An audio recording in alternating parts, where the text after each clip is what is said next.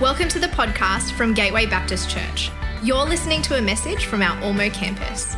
Find us at gatewaybaptist.com.au if you'd like to connect with us as we seek to change lives by following Jesus in our community, our nation, and our world. Good morning, everyone. Great to have you here this morning. Why don't you find your seat? Thanks, Samuel. I'll wave to you as well, mate. Hey, I don't know what brought you to church today. I want to suggest that some of us woke up this morning and this is just what we do on Sundays and have done for a long time. And so some of us woke up and thought, I can't wait to go to church. It's my favourite thing of the week. I catch up with all my friends. I heard James's worship leading. I heard someone else's preaching, but I can cope for the next kind of 30 minutes. It's a little disappointment, but that's all right. And I just can't wait to make a coffee with someone at the end and catch up. Maybe that's your experience of coming to church. Maybe you woke up and this is what you do every Sunday and you woke up and you thought, oh, it's Sunday again. Time to get up. Come on, kids. Get out of bed, make breakfast, make your bed, get in the car.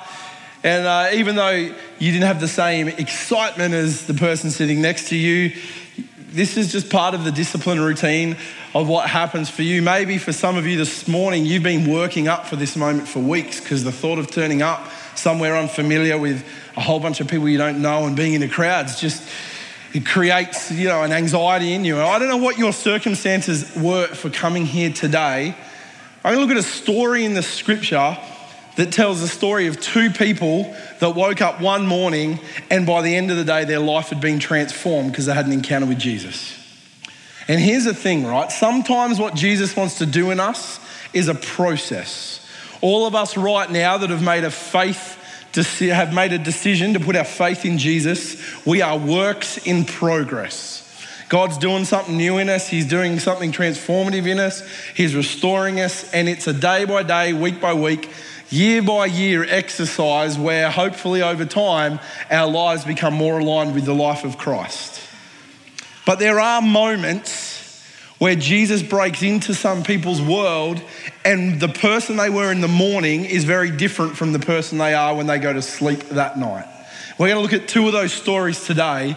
But before we do, I don't want this just to be a Sunday school lesson of old time's sake where I inform you of a whole bunch of stuff in the scripture. I want to give you the opportunity to say to Jesus, if that needs to be my story today, I'm open to it.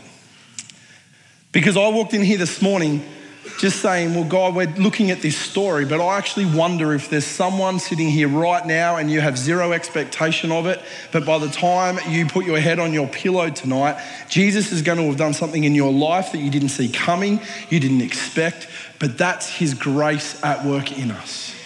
And I don't know what that looks like for you, but I just want to ask right now if you might have the courage to say, well, Jesus, if you need to do something today, I'm ready to listen.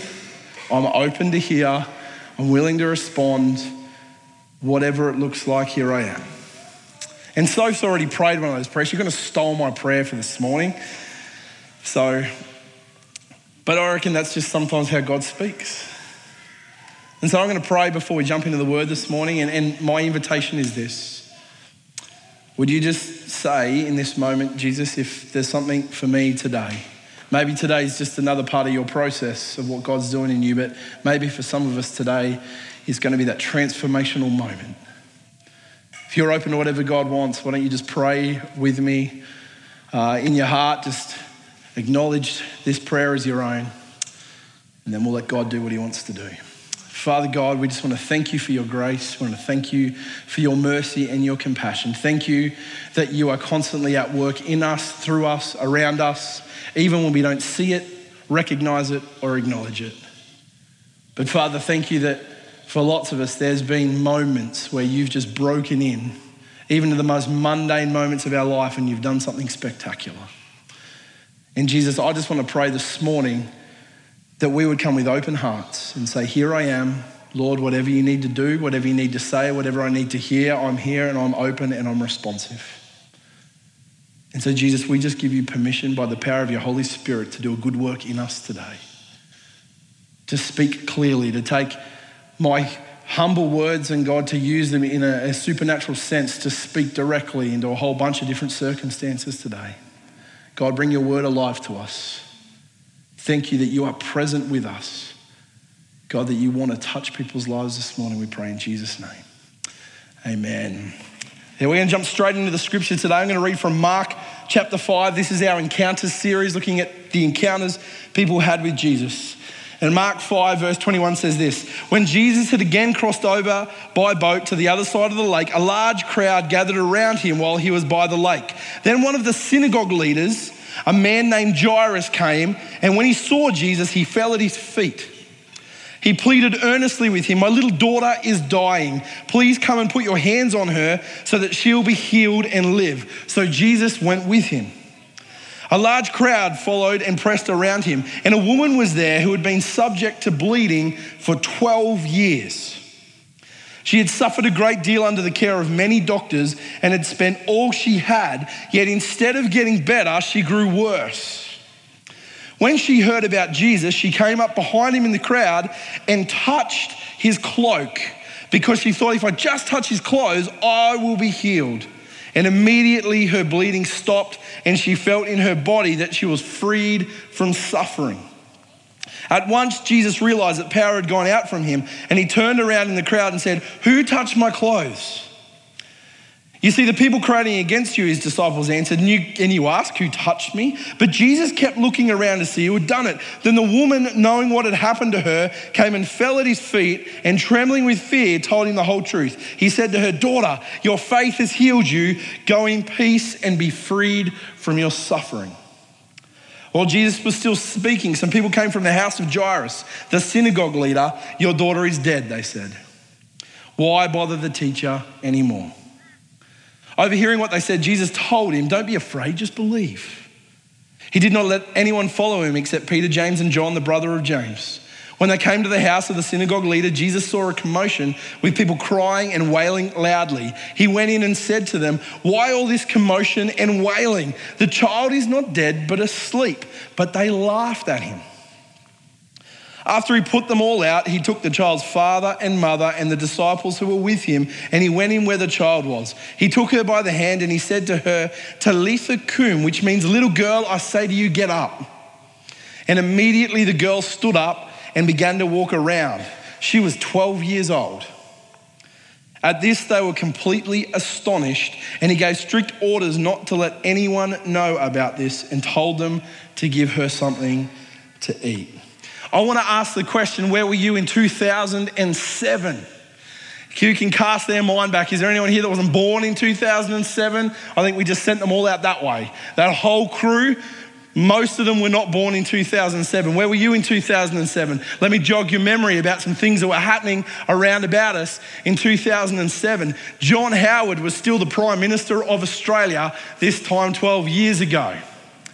At the end of 2007, the great juggernaut campaign of Kevin 07 came through and swept into power. Kevin Rudd in November became our nation's leader. That's John Howard. Because Peter Beattie was the Premier of Queensland in 2007. But it was also the year that he handed over the reins to Anna Bligh, who you see standing behind him, who became the first female Premier of Queensland. In the tech world, for those of you that care little about politics, the PlayStation 3 was launched to the market. More than that, in the January of 2007, a man by the name of Steve Jobs stood on a stage somewhere in America, held up this little device and declared the beginning of the iPhone. Who got the very first iPhone? Pete. I was looking at Justin Murray. I was a bit late. I can't believe he's like the tech nerd of this place. 2007, the evolution of the iPhone.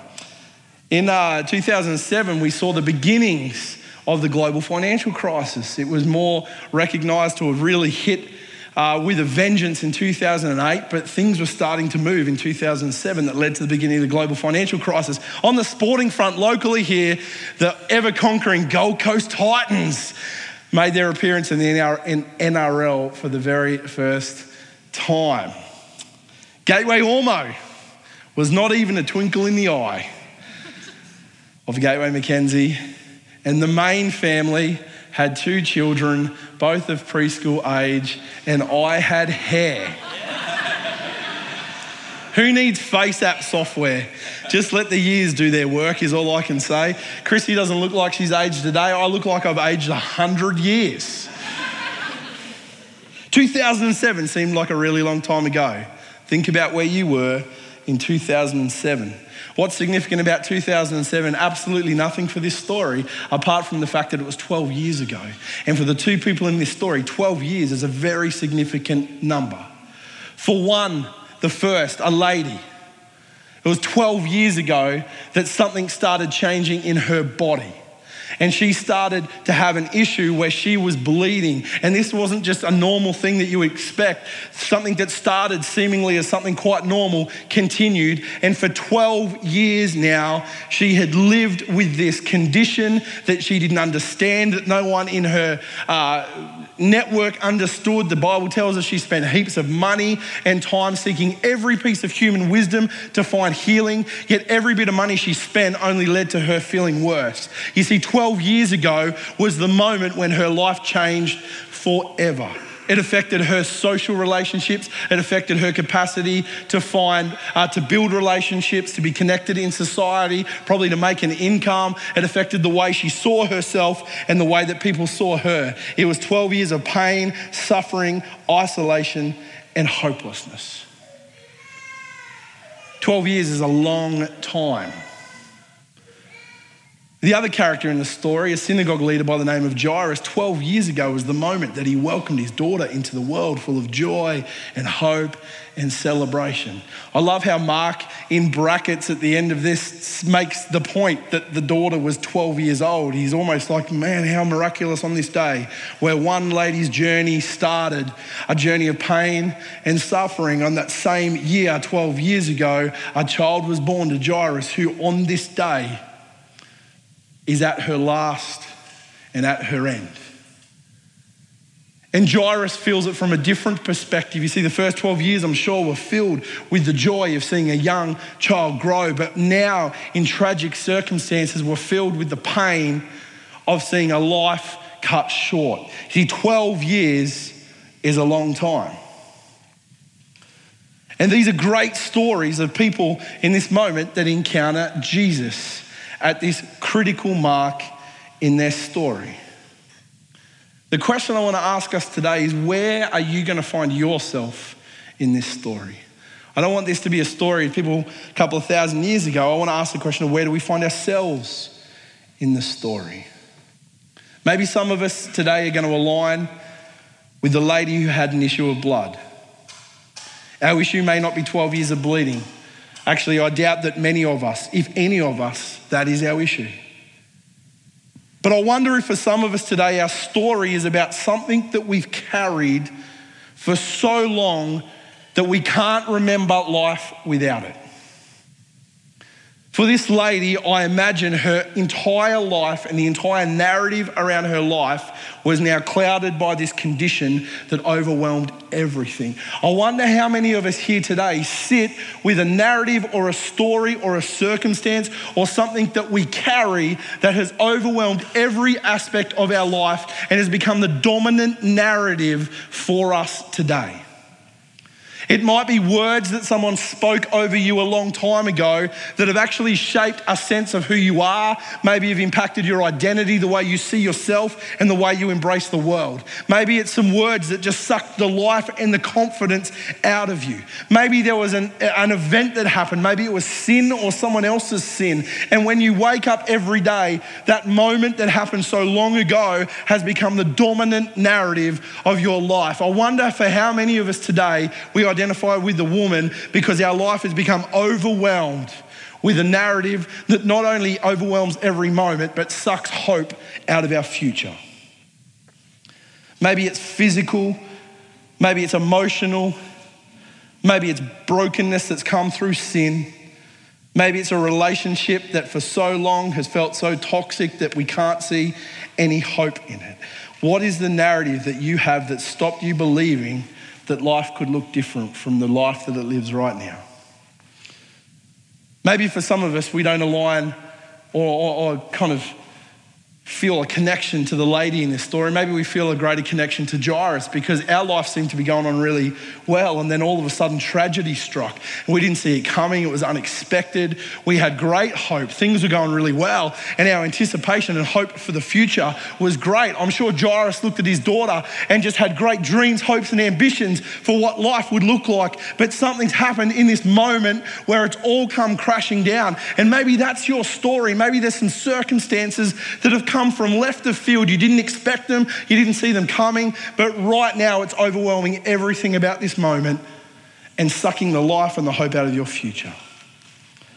You see, on the surface, we could just read these two stories as miracles of healing, and they are miracles of healing and actually miracles of resurrection. But I want to go deeper than that today. I don't want to lose the fact that Jesus can touch our life and bring healing in this moment. But if that's the only lesson we draw out of this, I think some of us are going to miss out on the thing that God wants to say. See, healing's one of those funny topics, isn't it? Like, in some ways, I reckon it'd be easier if God didn't heal today, but he does. I've seen it. I've seen it happen in this place. I've seen it happen in my own life and those close to me. But I've also prayed for healing fervently for people that have never seen anything change. I don't understand it. I can't make sense of it. But God, in his sovereignty and his mercy, still touches people's lives and changes things physically. But these stories aren't just about a momentary change in circumstance, even though they are that as well. But they're that and more. It's strange that at the end of this, Jesus says to everyone after someone's just been healed of an issue of 12 years of bleeding and raised back to life, Jesus says, don't tell anybody. Like, if that happens today, we're like, who can we tell? Who can we tell? Where can we share that story? Jesus says, don't tell anyone. And I think the reason Jesus says don't tell anyone isn't that what happened wasn't very real and very important. See, what we get in these moments is a glimpse of what the kingdom of God looks like. You see, when Jesus touches your life, everything changes. But Jesus knew that his mission wasn't about bringing just hope and healing to the sick in one period of history. His mission was about a hope and a healing that's all encompassing. It's not a temporary hope and healing. It's a timeless hope and healing that envelopes not just the people in this story, but envelopes us today. And when Jesus touches your life and my life, guess what? We can look forward to a different tomorrow, but we can look forward to a different eternity. And that was Jesus' ministry. And he didn't want things to become a distraction from the very thing that God had called him to do that was going to be for all people at all time. But it doesn't take away from the fact that in this moment, the very touch of Jesus changes everything. And today's an invitation to allow Jesus to minister deeply to the things in us that we've given up on. Let me kind of just turn the screw a little bit. Maybe for some of us here today, we've given up on believing that we could have a ministry that affects people. We've looked at others and we've craved what they do, but we've got a narrative in our life that says that could never be me. And so we've given up on some of the dreams that God's placed in our heart about how he could use us to make a difference in the lives of others. Or maybe today, God by a touch wants to transform something in you that means your past narrative is not the one that you carry into your future narrative. I wonder for some of us today whether it is a physical thing in our body that we've carried in here today. And we've prayed and we've cried out to God many times that we've just given up believing that the future could look different from the present. And at the end of our service today, we are going to pray for people that they might experience the healing touch of Jesus. Maybe for some of us today, we've given up on our marriage, or we've given up on our kids, or we've given up on our health, or we've given up on our dreams, our hopes, and our ambitions. I want to give you an invitation today that when Jesus touches your life, your future narrative looks very different from the present and the past one. So let me frame the lessons from today's story into 4 questions that I want you to ask of yourself. And the first one is this: does shame or guilt keep you from Jesus? Does shame or guilt keep you from Jesus? See, I reckon one of the things that a lot of us live is this belief that we're too messed up for Jesus to want to have anything to do with us. that we've made so many mistakes, that our life is so broken, that we've made so many dumb relationship choices. And, we don't want to get close because we're convinced that Jesus is going to look at us and reject us because of our life. We're convinced that our behavior is the very thing that God is distant from. That could not be further from the truth. The two circumstances in this story aren't about people not wanting to come near Jesus because of sin or behaviors in their life, but both these stories speak to something very deep and profound about the way people were viewed in society. The woman with the issue of blood, let me give you some context. This was more than just a physical issue that she dealt with. In the world that she lived in the culture that she was a part of, the law dictated that if you had this condition, you were seen as unclean. And so you were declared by everybody as unclean. Let me take you back to the law of Moses and tell you what it said about people that had an issue with blood. Leviticus 15, I'm just paraphrasing part of this passage. From verse 25, when a woman has a discharge of blood for many days at a time, she'll be unclean as long as she has the discharge. Any bed she lies on while her discharge continues will be, and anything she sits on will be unclean. Anyone who touches them will be unclean. They must wash their clothes and bathe with water, and they will be unclean till evening. Could that passage say the word unclean any more times? So for this lady, 12 years, the dominant narrative of her life was unclean. Everywhere she went, even the things she touched were now deemed as unclean. And the people that she encountered were seen as unclean. So she was now getting used to a life that didn't touch anyone, wasn't touched by anyone, and didn't want to be near anyone because of the shame that sat over her life because of something she had no control over.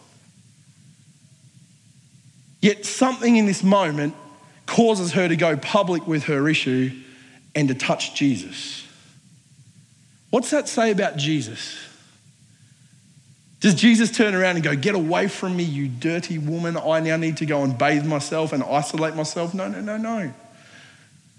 Jesus looks at her and says, "Daughter." These are words of compassion. "Daughter, your faith has healed you." But the first step for her was actually drawing near to Jesus because of the shame that sat over her life. What about for Jairus? The Bible also tells us, Old Testament law dictated that to deal with a corpse or to deal with a dead body actually rendered you significantly unclean. So when Jairus comes to Jesus and says, "Jairus, my daughter is dying," he hopes that Jesus gets in time. But before Jesus even gets there, his friends come and say, "Jairus, just leave the guy alone. He's going to deal with a corpse." And no good Jewish man would want to touch a corpse. Why? Numbers chapter 19. Whoever touches a human corpse will be unclean for 7 days.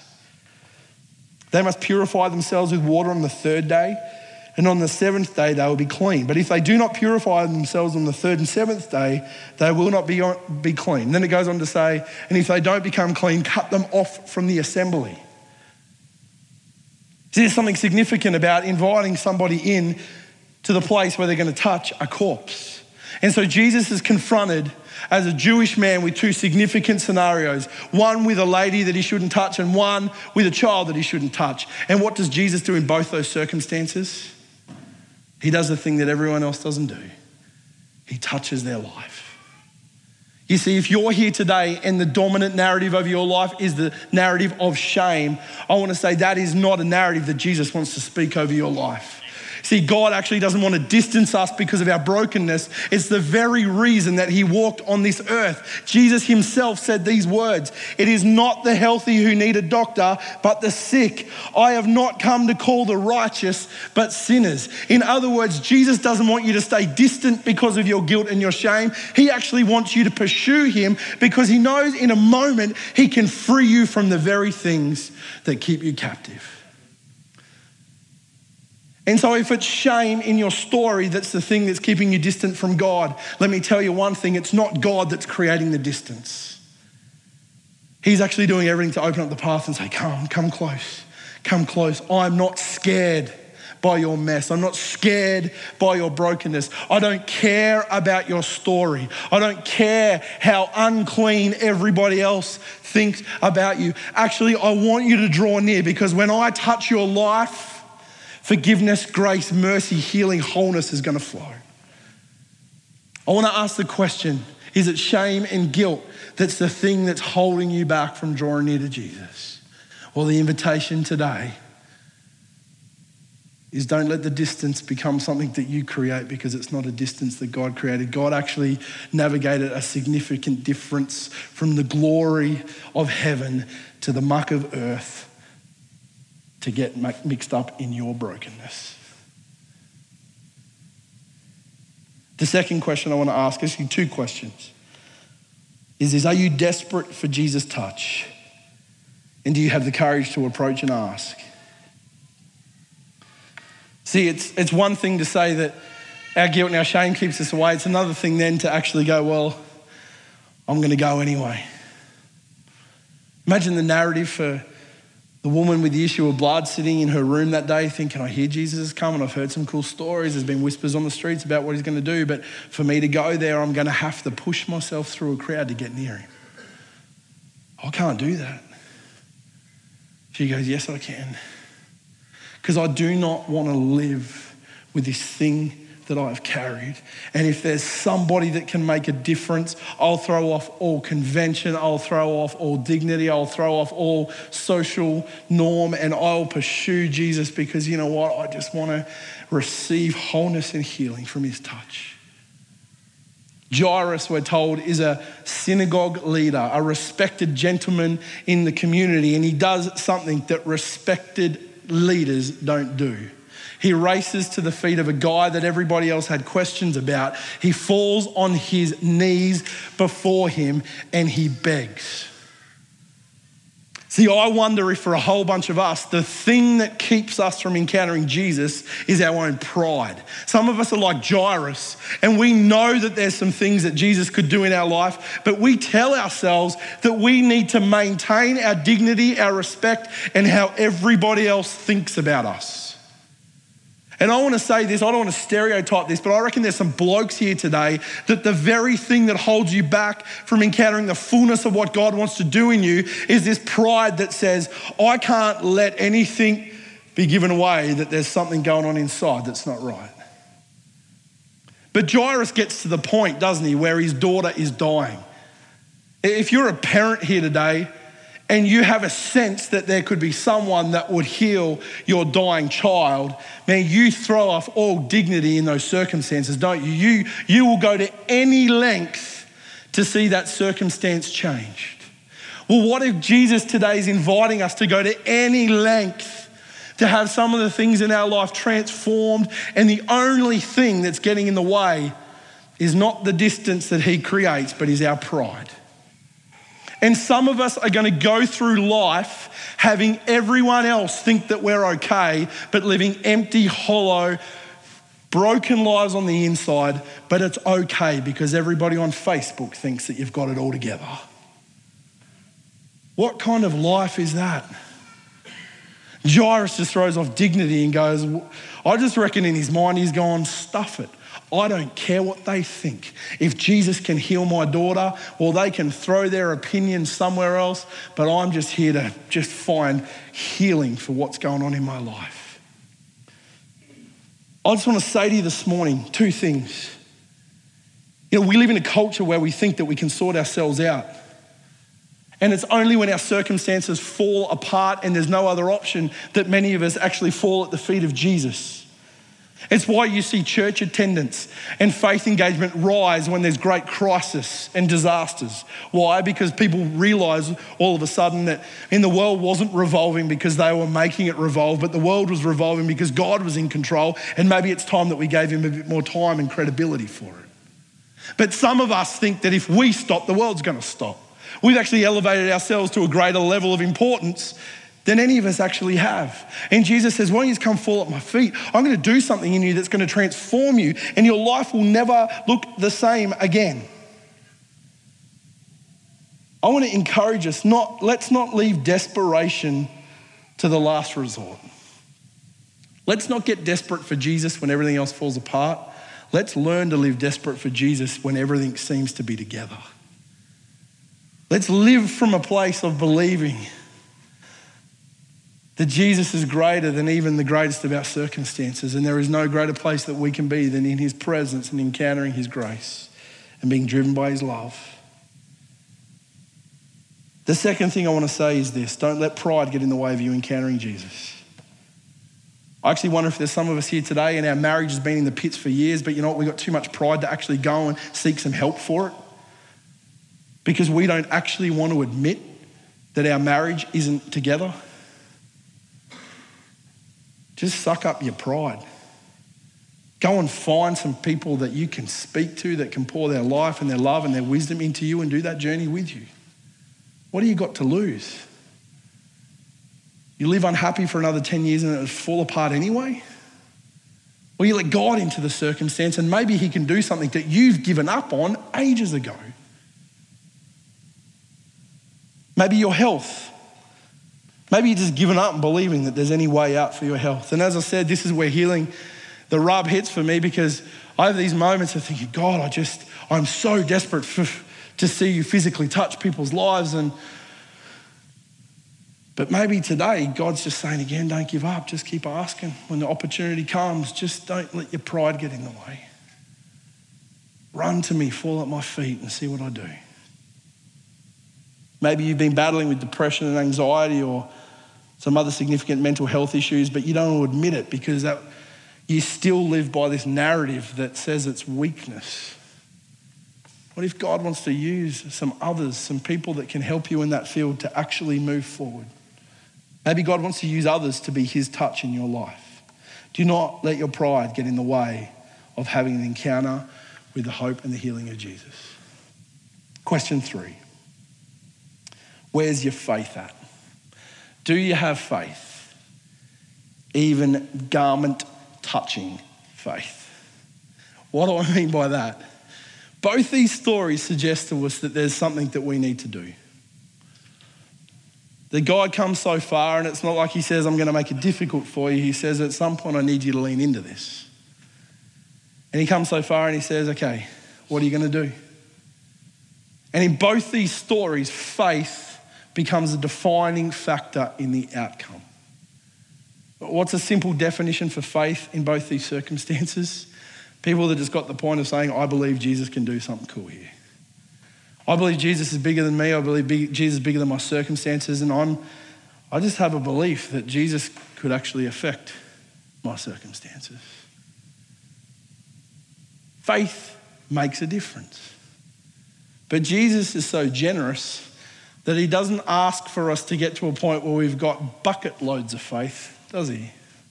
He actually says in the scriptures, Matthew chapter 17, he says, if you even have faith the size of a mustard seed. I was trying to think of the best way to describe this, because it kind of feels like God saying, I've got something for you, but I need, I've got this great gift for you, but I need something from you.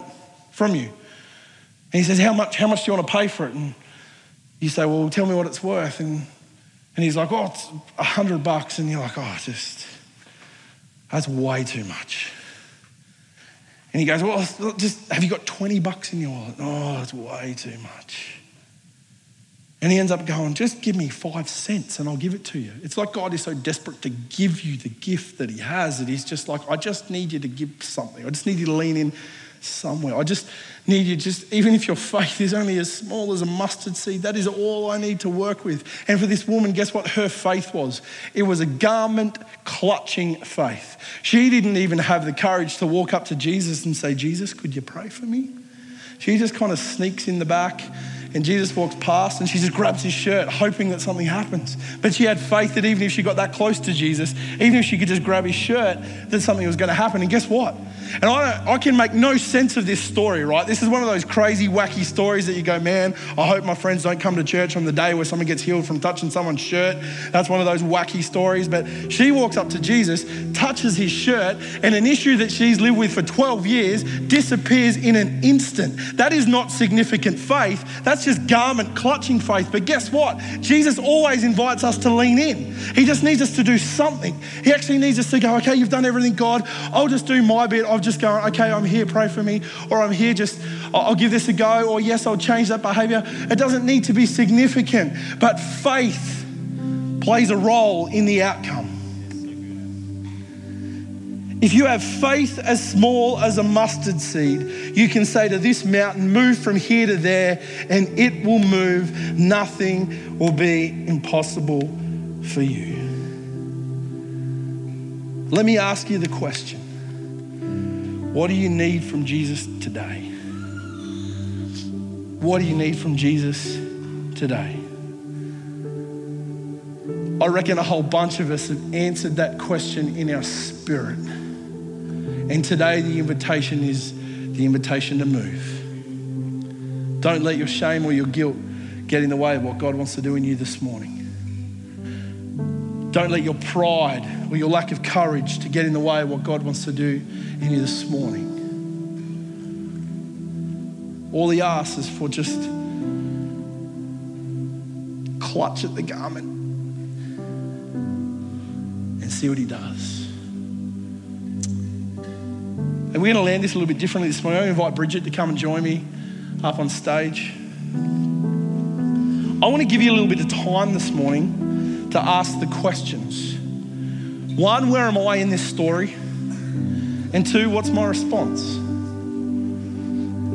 Because the prayer we've been praying, our team was praying before the service, and the prayer in my spirit today is that some people here walk out those doors different from the way they walked in those doors.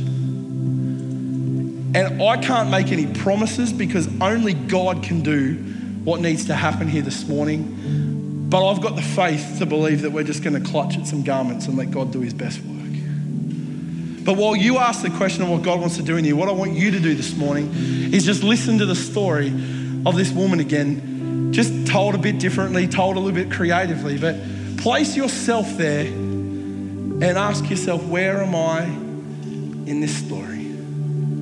Then we're going to pray together. We're going to provide the opportunity for some ministry today, but why don't you just sit and let God speak through these words.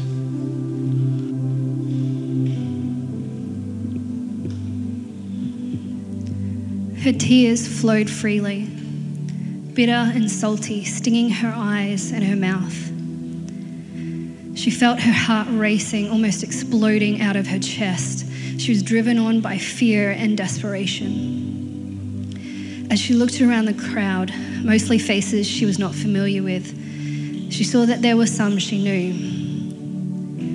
She felt their disapproval, and she could sense them withdrawing from her and making sure they put some distance between them and her. She tried to pull herself together, to tell herself that there is hope, that what she was about to do would make a difference. Pangs of doubt and the sharp pain of rejection overcame her. Her mind wandered and she was a child again. It had first come as a shock. She had noticed that first flow of blood and raced to her mum, terrified, crying, sure that she was seriously ill. She remembered her mother's kind words and the gentle laughter as she reassured her that it was something very natural. It was all part of God's plan. But it wasn't natural for her. It was bitter and painful and as far from God's plan as she could ever imagine. Her mother had explained to her the rules of their religion and that once the bleeding had stopped, she would need to continue to separate herself from others and be careful who and what she touched for 7 days. But the bleeding didn't stop. She had visited doctor after doctor and tried everything, but nothing helped. She exhaled sharply, expelling the pain of the memories which were too strong to keep inside. After the years passed, and with it the hope of a cure, her world, which had seemed so large and so full of colour, began to collapse in on her. it shrank smaller and smaller. She couldn't play with others. She couldn't touch things that others would touch. As she grew, she couldn't help the other girls or the women with the work. She'd heard the warning about being unclean so often that it felt like a knife being plunged into her heart each time. Why me? Why, God, why?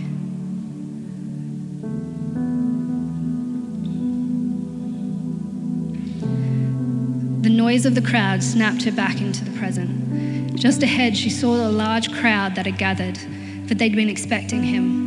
She heard the shouts of welcome and good-natured laughter. It was almost her time. The crowd continued to approach, more and more people joining in the growing throng. She began to wonder how she'd be able to get to him. She began to wonder whether she should.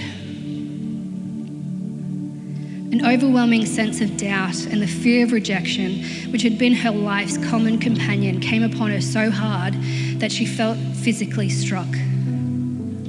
She turned away, dry reaching and convulsing.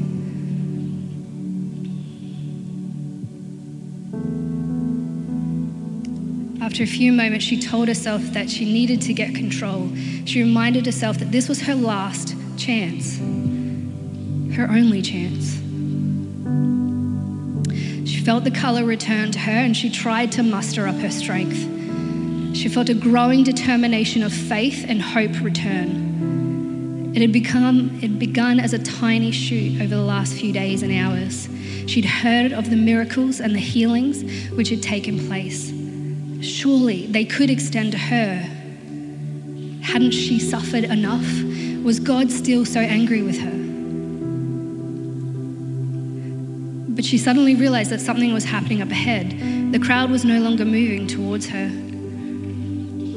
In the bitterness of the moment, had she missed her opportunity? She moved quickly to get a better view of what was happening. She could see ahead that a man had fallen down at the other man's feet. She didn't recognize him, but heard voices around her saying, "It's Jairus, the synagogue leader. What is he doing?" As she looked, the man on the ground seemed to be pleading with him. She couldn't make out what he was saying. She could only hear a few words repeated by the crowd: daughter and house. She could never do what Jairus had done. She could not just walk up and plead with this man. She felt foolish. Why would this person be interested in helping her? Surely he'd just walk straight past and avoid her, just like everyone else does. And yet, she saw the compassion on the man's face as he listened to Jairus. And although he did not appear to speak, she knew that he cared for him and that whatever Jairus asked for, it would be all right. This filled her with a renewed hope, faith, and determination. Suddenly, the crowd was on the move again, but to her horror, it was no longer coming towards her. She gathered herself together and headed off to join the now moving crowd. This was her opportunity. She knew she was taking a risk and that she was breaking the laws of her religion, but her desperation drove her on. The crowd was very heavy now. She was not sure how she'd get to him, but she was determined. She noticed some people who knew her and they very quickly recoiled from her. They didn't want to come in contact with her for fear of being unclean. As others noticed their reaction, they did the same, sensing that there was a problem with this woman and likewise not wanting to touch her.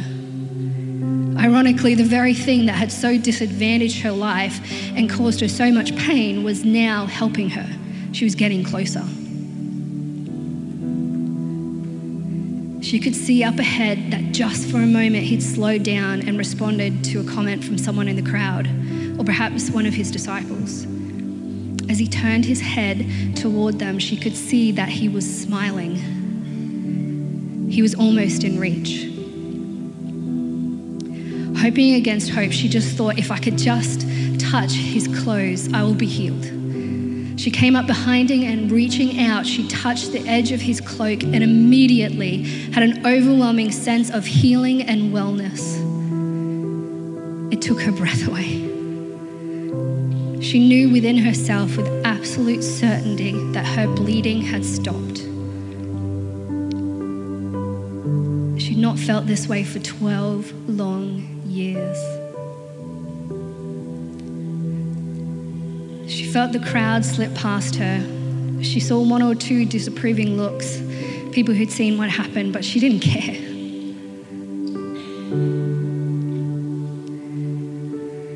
Suddenly she heard, "Who touched me?" Her initial reaction of relief and joy suddenly turned to fear and guilt. What had she done? When they all denied it, Peter said, "Master, the people who are crowding and pressing against you." But Jesus said, "Someone touched me. I know that power has gone from me." Then the woman, seeing that she could not go unnoticed, came trembling and fell at his feet. What if he rejects me, she thought. What if he inflicts me with something even worse? She couldn't think straight. She was so overcome with fear. She poured out her heart in the presence of all the people and told them why she had touched him and how she'd been instantly healed.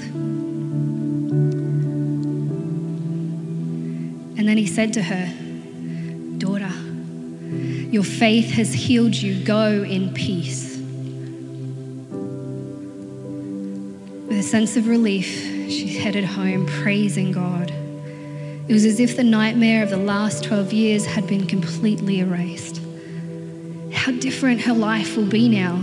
No longer unclean, no longer an outcast. Her life suddenly felt restored, full of colour, full of hope once again, for she had responded to the faith in her heart and believed that Jesus would make her whole. Will you respond to the seed of faith in your heart? You too can have a new life in Christ. Father God, I just want to ask in this moment, Lord, as we come to our conclusion of our time together today, God, this is not the conclusion of what you want to do in this moment. And Lord, I just want to pray that as Lord, we wrestle with what's going on for ourselves here. God, I want to pray for those here today that need your touch. Lord, I want to pray for some brand new future narratives to replace some old ones. I want to pray for some futures that look completely different from the past. God, I want to pray for you to bring your touch of healing physically into people's lives. God, I want to pray that you would breathe new confidence into people's spirits.